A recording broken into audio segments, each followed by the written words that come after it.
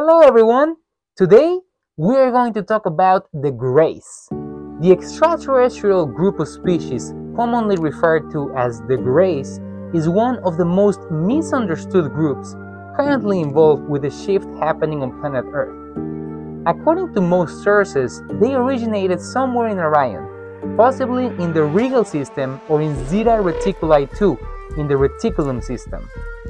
Because their image has been widely portrayed in the last 70 years of pop culture through movies, TV shows, and the like, their appearance evokes the typical image that most people associate with extraterrestrials or aliens, even though many or most of the extraterrestrials dealing with Earth look very similar or just like humans.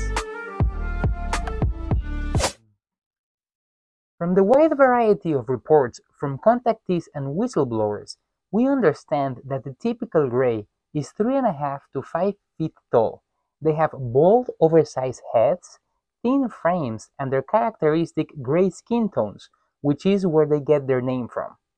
Their large, dark eyes, which are said to be covered by lenses, sit alongside tiny mouths and noses to give them their characteristic look. There are many different types of gray aliens, some of them having different skin colors such as green, bronze, and a type of violet purple, as well as different facial features and heights, with some of them approximating more the height of a human or even taller, reaching up to 12 feet tall. According to researchers such as Paola Harris, the depiction on non-human-looking ETs like the Greys in mainstream media has greatly helped to alienate people from the concept of extraterrestrials, who in the 50s and 60s were primordially reported to be human-looking, making them a lot easier to relate to compared to the eerie, big-eyed gray aliens that we're all familiar with. One of the main characteristics of the Greys is that they have gotten rid of their natural bodies, replacing them with fiber-printed synthetic containers created through cloning, hybridization, and inbreeding, into which they pour their consciousness, which are the bodies that we see when we encounter them. They can use these artificial robotic bodies interchangeably across different environments, and they are known to even sell them to other ET groups, which adds to the confusion of who they are and what is their mission.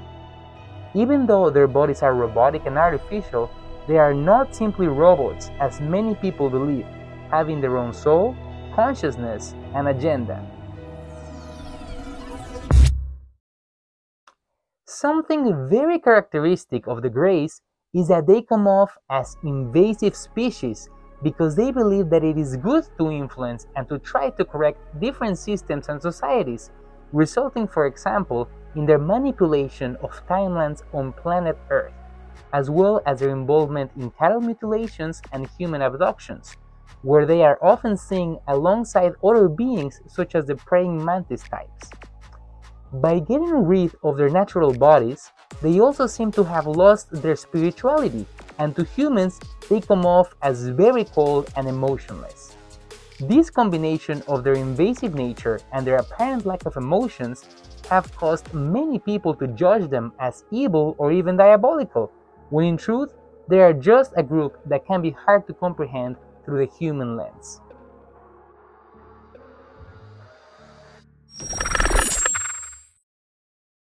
According to their own origin story as reported by Tactical Advisor Team, the closest translation to what they call themselves is the First Order, since they see themselves as the first ones to try to preserve the natural order and harmony of the universe.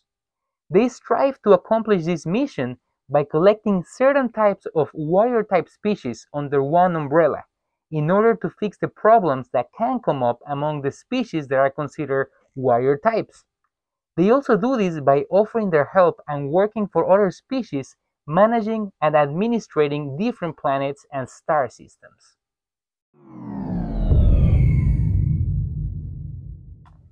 The Greys are an interdimensional and interfrequential species that also has time-traveling abilities.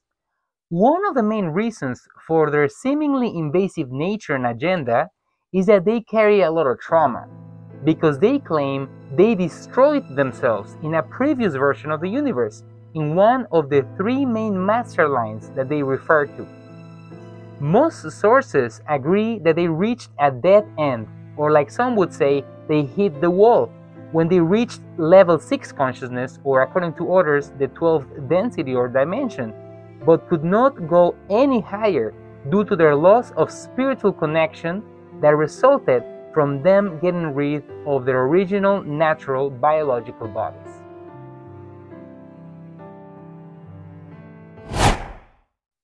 Since the Greys have been part of the creation and genetic manipulation of humans, it is highly probable that many of the practices that we see in society have been heavily influenced by them,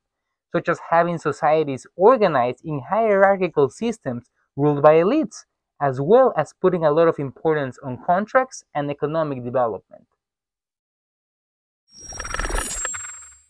According to several ET contactees, some species like the Greys that did not make it in a future timeline came to our present timeline on Earth to harvest original DNA from humans in order to start reconstructing their bodies, which they did with the permission of the world governments who got advanced technology in return.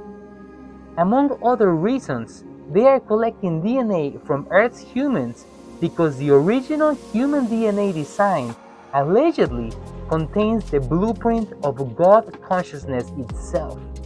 which is what is necessary to open the portals to ascend to higher levels of existence.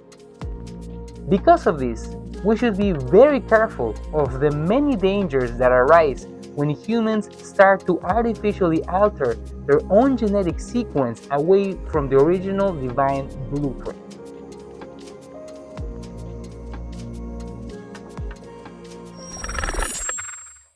A very interesting take on the origins of the Greys and their presence on Earth comes from the Andromedans, as reported by Alex Collier in his book Defending Sacred Ground. According to the Andromedans, the Greys were originally a much more human-looking race that was captured 891,000 years ago while leaving their home in Zeta 1 or Zeta 2 to explore and do their own thing. They were captured by a group from Orion that was already genetically altered and under the control of the Alpha Draconians. This group got rid of most of the Grey females in order to control their birth process, and then they genetically altered the remaining females so that all children born thereafter would be genetically modified. The males were enslaved, made to work in mines, and basically treated as a natural resource by the Orion group, who was itself controlled by the Alpha Draconians.